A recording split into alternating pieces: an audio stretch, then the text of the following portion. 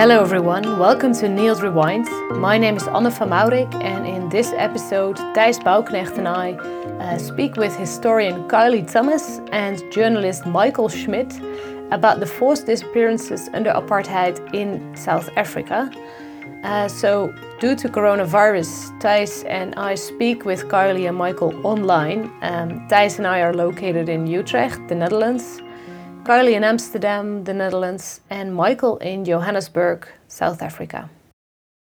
So, the exact figure of people who were forcibly disappeared is not known, but approximately 2,000 people were disappeared between 1960 and 1994. And Michael wrote a book about this history of forced disappearances. More specifically, he wrote a book about this chilling tactic of death flights, which the South African government security forces devised in the late 1970s. And by death flights, this meant the clandestine practice of throwing people, dead or alive, from planes so that their remains cannot be found. A Truth and Reconciliation Commission on human rights violations during the apartheid years was established in 1995. And 300 cases of serious crimes under apartheid were referred in 2003, but state agents suspected of these crimes have hardly been prosecuted. In 2017, South African justice reopened some cases, and the processes are still going on today. And Kylie Thomas writes about the reopening of the cases. The disappearances happened in the context of structural human rights violations. For example, more than 80,000 people were detained during apartheid, and between 1984 and 1989, around 50,000 people were held in detention without trial. Who exactly were the people who were targeted for disappearance? And how come cases of activists who were imprisoned, tortured and murdered are finally being reinvestigated and reopened? Before we get into detail about these disturbing histories, maybe it's good to elaborate a bit on the term disappeared. What is meant by this? Michael, would you like to start since you wrote a whole book about it? Yes, sure. And thank you so much, and hello to your listeners.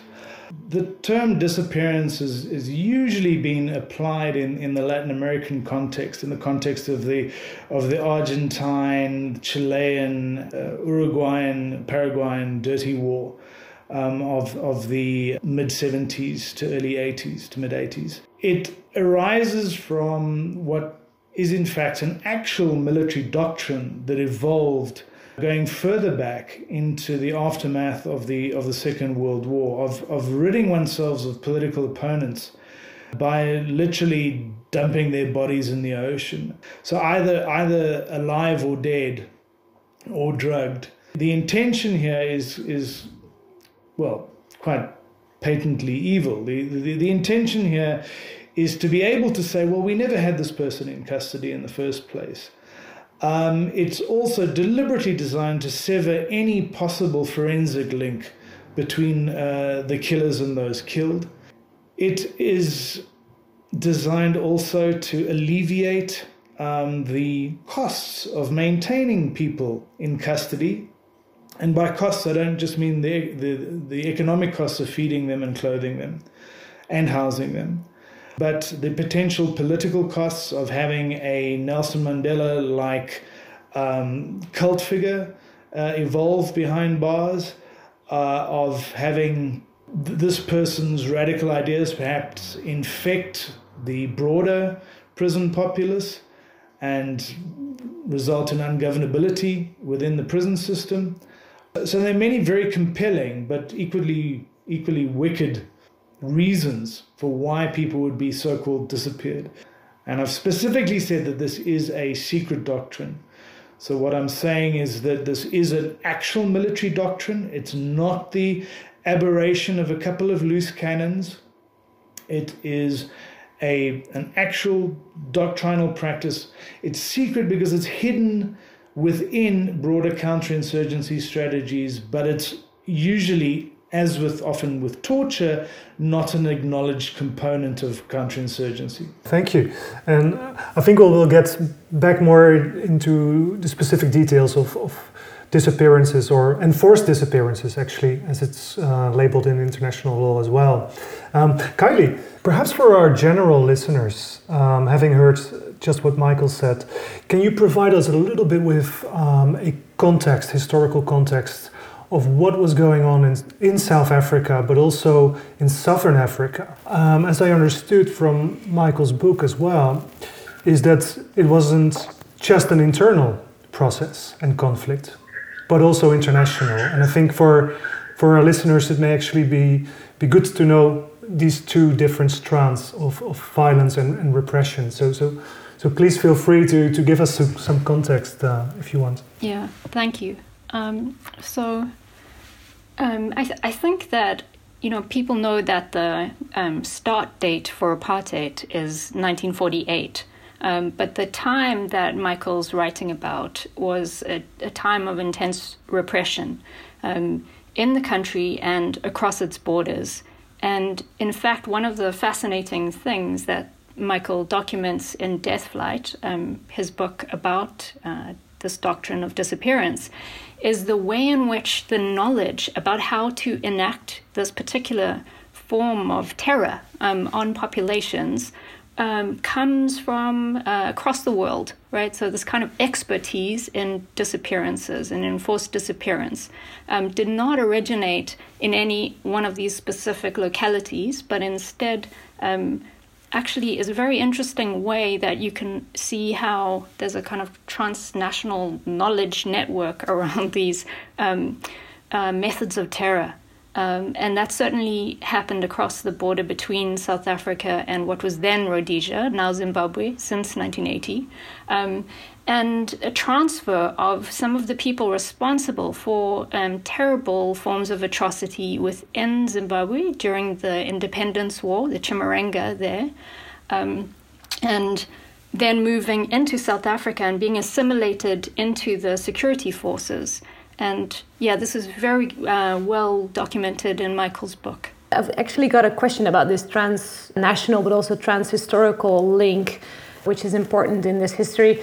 But I was also wondering, who were the people who were targeted for this disappearance and who were the people who did it? What's the more political context in this? Yeah, strangely enough, the primary targets were members of the armed wing of the Southwest African People's Organization. So SWAPO had an armed wing called People's Liberation Army of Namibia, PLAN.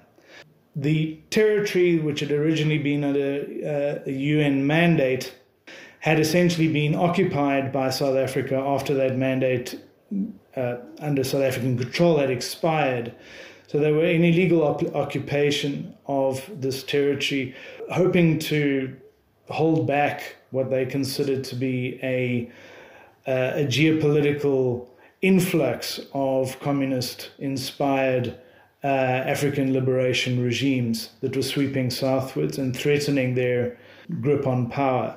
Although the primary unit that conducted these death flights was based in South Africa, the war that had evolved on its outer borders, if you will, its outer perimeter, that is the border of then Southwest Africa, now Namibia and Angola, became the scene on which many of these captures, interrogations, and finally disappearances were played out.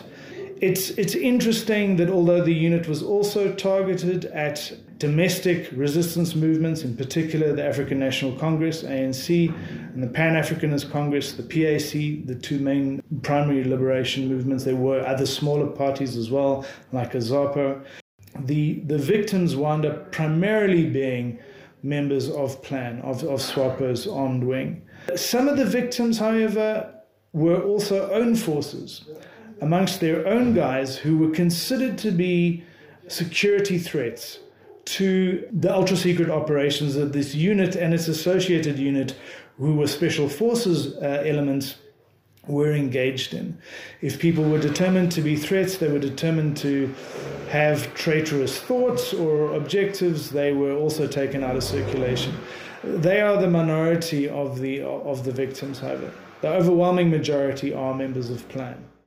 So really, if we get to understand this picture that you're now sketching, is that it's both a part of the Cold War politics, and it sort of also imports perhaps methods that we see also in Latin America, but also pertains really to national politics as well, which makes it very complex to see how this was working. And one of the questions I really had was there some connection between how South Africans managed to operate this death flight method with Latin Americans? Did they get the idea by themselves, or was there a bigger network of people exchanging ideas on how to use these methods of terror and repression? I think it's very useful to frame this as you did within the Cold War, and to see of apartheid South Africa as something of an echo of the likes of Chile under Pinochet, a country that viewed itself as being on the front lines of the war against an expansionist communism. There's several lines of thought on the evolution of counterinsurgency doctrine that I've traced. There's a very distinct British line that evolves out of the British experience of counterinsurgency in Malaya and in Kenya against the Mau Mau in the 40s and 50s, going through into the 60s in the case of Malaya. That's a very distinct counterinsurgency line. And there you see the rise in Kenya of what are called pseudo-gangs, where the authorities would disguise themselves as enemy forces in order to gather intelligence on enemy forces. Now, this is completely legitimate, as no doubt many of you and your listeners will be aware, under the Geneva Conventions. Where it crosses the line is when you use your disguise to capture or kill your enemy, and then it becomes a war crime known as perfidy. The actual death flight doctrine, now this is kind of curious, right? Because on 14th of June 1979, Vice Admiral Ruben Chamorro, who was the head of the Naval School of Mechanics in Argentina, the primary detention and torture center, from which during his tenure some 4,000 people were disappeared by death flight. 14th of June 1979, he gets transferred to Pretoria as military attaché, along with a couple of notorious torturers, also from the Naval School of Mechanics, who also joined the embassy in Pretoria.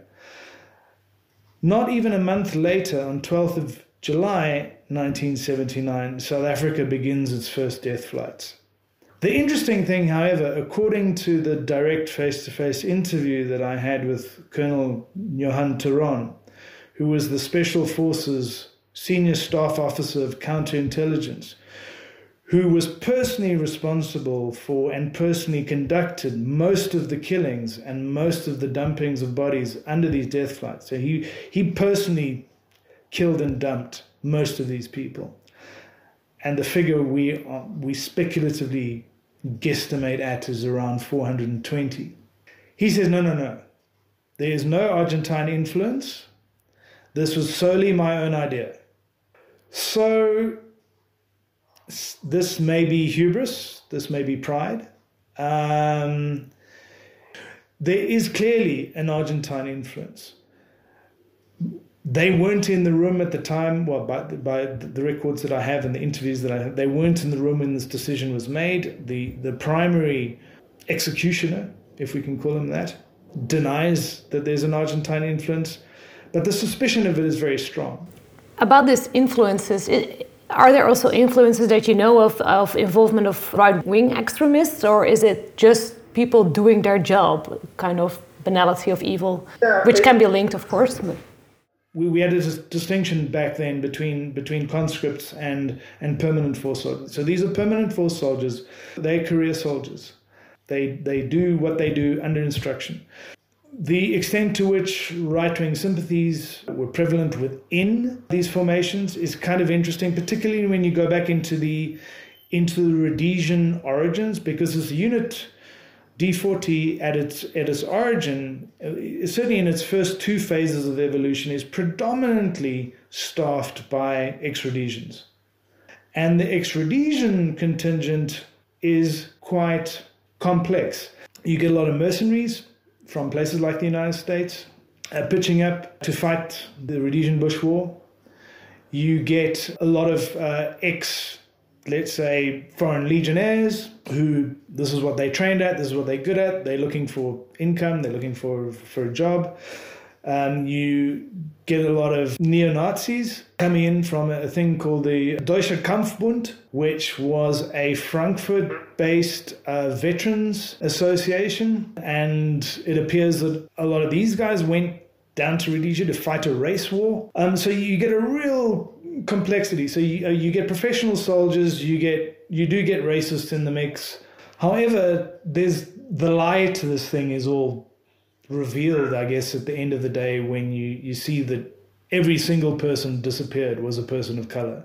There are allegations that there were at least one white member of their own forces who was poisoned, but all of the disappearances by death flight were all people of color. So either black Africans or Africans of mixed race. Perhaps it would be good to mention that at the same time that so many people were being detained and being made subject to arbitrary arrest and imprisonment and torture and being murdered too by the security police within South Africa. So there is that connection between the work that Michael's been doing and what was happening in the country at the time, because there was a law which was passed that enabled the state to implement indefinite detention. And it was first for a certain period of time and then longer and longer until it was indefinite.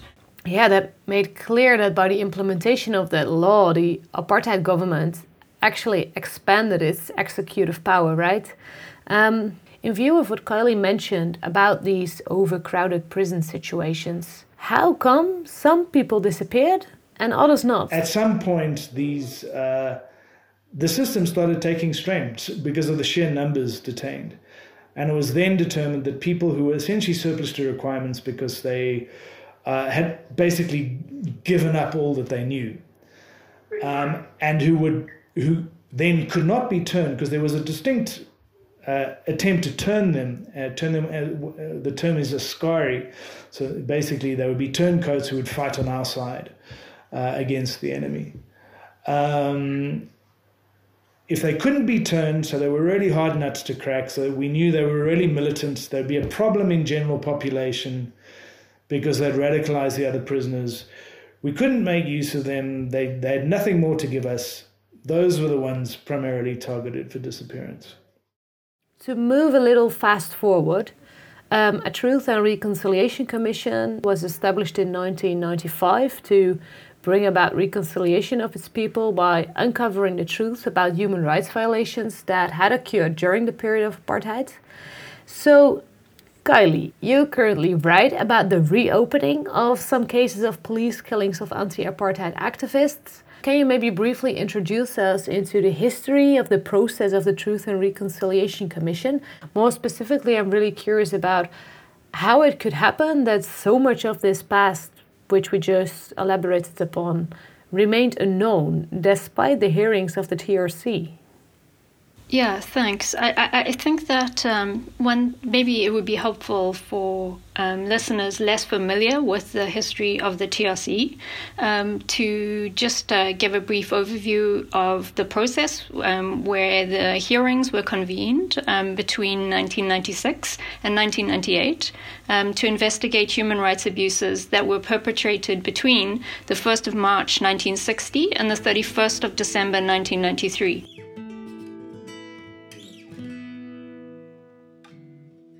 And the reason for that start date is because, of course, apartheid began in 1948, but they chose to begin with the time of the Sharpeville massacre.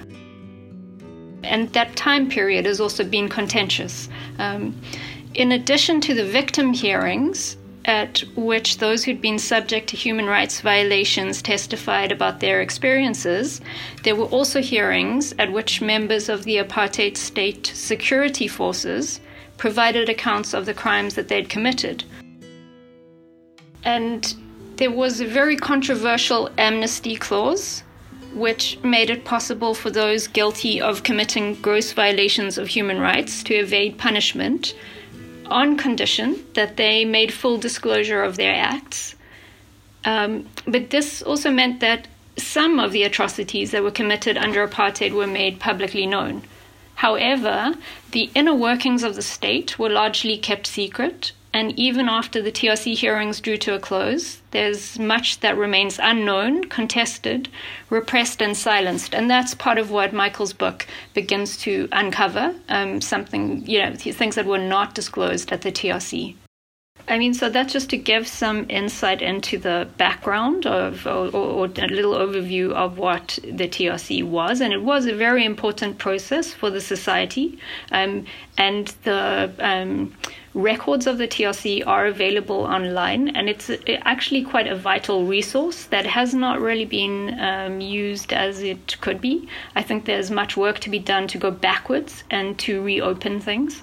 And in fact, that is part of what's happening now in the present, where some of the unresolved cases that when the TRC drew to a close, there were over 300 cases of instances where people who had been murdered by the security police or tortured and disappeared remained unresolved. And so those are the cases that have been repressed for the last 20 years and have just been reopened since 2017. Kylie, if you look at the records which you just mentioned, is there any mention of the cases that Michael has researched as well, or what can we find there and what can't we find in the report? Yeah, what is missing is quite massive, and part of the reason for that is because of the destruction of records that took place in the last years of the apartheid regime. So in the early 1990s, the NIS, the National Intelligence Service, destroyed approximately 44 tons of archival records. And so that's, obviously a problem. But another problem was simply that so many people did not apply for amnesty and did not present themselves before the TRC. So they had the opportunity to do that and to disclose what had happened. And for the most part, those people continue to live in impunity. And that's part of the significance of the reopening of these inquests now, is that there's a chance that some of these people will finally be forced to face the consequences of their actions. How come these cases are finally being reinvestigated and reopened? I think there's one specific case which you do research to. Maybe you would speak about this? Yeah, so I think that the key reason these cases have been reopened has been a result of the tireless campaigning on the part of family members of the victims, people who were tortured and killed. And they've been supported by organizations in the country, like Khulumani Support Group, which was founded in cooperation with the Center for the Study of Violence and Reconciliation, soon after the TRC. In fact, I think at the same time as the TRC. Also very important, the Legal Resources Center, for instance, and the South African Foundation for Human Rights. And there are others too, because the civil society organizations in South Africa are very strong and campaign in support of reopening these kinds of things, and campaign in general for social justice in the country. In a more cynical view, I guess you could see that these cases are finally being reopened now that many of those who are responsible for these atrocities have died. In fact, some of them reopened immediately after some of the key perpetrators passed away. And so they can no longer stand trial, or they can also not incriminate others. So that's a more cynical view of it, but it's certainly been a long struggle. So the case that I've been focusing on has been the case of Ahmed Timol, who was an anti-apartheid activist who was murdered by members of the security branch at what was then known as John Vorster Square, now Johannesburg Central Police Station. And the police claimed that he had committed suicide by throwing himself out of the 10th floor window, an interrogation room on the 10th floor of the building. And at the inquest into his death, at the time that he died in 1971, October 1971, he was 29 years old. He was the 22nd person to die in detention. And I think he was the 7th person who allegedly committed suicide while being held in detention. And of course, his family never accepted that he had committed suicide. It was blatantly clear to everyone that he had not, and particularly because he had signs of torture on his body. So his mother testified at the TRC, and unfortunately, none of the perpetrators came forward to disclose what had happened and how he had died, or to ask for amnesty in the case. And so since then, his nephew, Imtiaz Kaji, has been campaigning for justice to have this inquest reopened. And finally, it was reopened in 2017, and it's been a landmark verdict. The 1972 inquest verdict was overturned, and the court found that Ahmed Timol had been murdered, and reopened the possibility for apartheid-era perpetrators to be prosecuted. So when I hear you speak, Kylie, I think it's very interesting to see this historical line where in the 1990s there was perhaps a preference for truth and perhaps a willingness to trade truth for amnesty and those kind of things. But currently the trend is more towards criminal prosecutions and individual criminal accountability in terms of the perpetrator, but also a sense of justice which is more individualized as to what had happened to a person in a family. Is this a trend that you have seen as well, or would you think that the era of apartheid was so incredibly big that perhaps it warrants another TRC to basically do some kind of process of historical clarification? Sorry, it's a large question, but I would really like to hear your thoughts on this. Yeah, no, certainly the reopening of these cases reveals how the TRC was certainly not a complete process, and how much remains to still be done. Something that's very important is that even at the time of the TRC, there were many people who opposed this move towards truth and reconciliation, and were calling for justice. And in particular, one case that is perhaps most notable is the family of Steve Biko, who was the leader of the Black Consciousness Movement, a brilliant thinker and activist. And he was murdered on the 12th of September 1977. And his family did not accept the TRC process. And there were among several families who refused to participate in the TRC proceedings. And so that process was contested right from the beginning, and remains so. And there were others who very strongly argued that we needed to have reconciliation. Approximately 25,000 people died in political violence in those last years of apartheid. And so the TRC, of course, was seen as a way to bring some kind of closure and bring people together. And in some ways, you could say was successful in that. But on the other hand, it's left us with this unresolved history. Going back to you, Michael, because I think this is a really interesting point of discussion. And When I think about enforced disappearances, and I'm thinking about cases in the Netherlands against the father of our current queen, who of course was part of the military junta in Argentina. There were cases made to file a civil suit against him in terms of a argument that the crime of enforced disappearance is usually a crime without an end. So it only ends when the disappearance stops. So when you find out where somebody actually is. In terms of South Africa and in your research, are there many cases or instances where actually the crime is still unsolved and hence still ongoing? And what would that mean for a choice or decision in terms of either truth-seeking or criminal prosecution? I would really like to hear your thoughts on that. This is something that I came upon purely by accident, actually. I'd speculated previously that there had been what I call a pact of forgetting in southern Africa, not just South Africa, but they're related to South Africa, apartheid South Africa's cross-border raids and wars and engagements and abductions and assassinations and all this kind of thing, sabotage.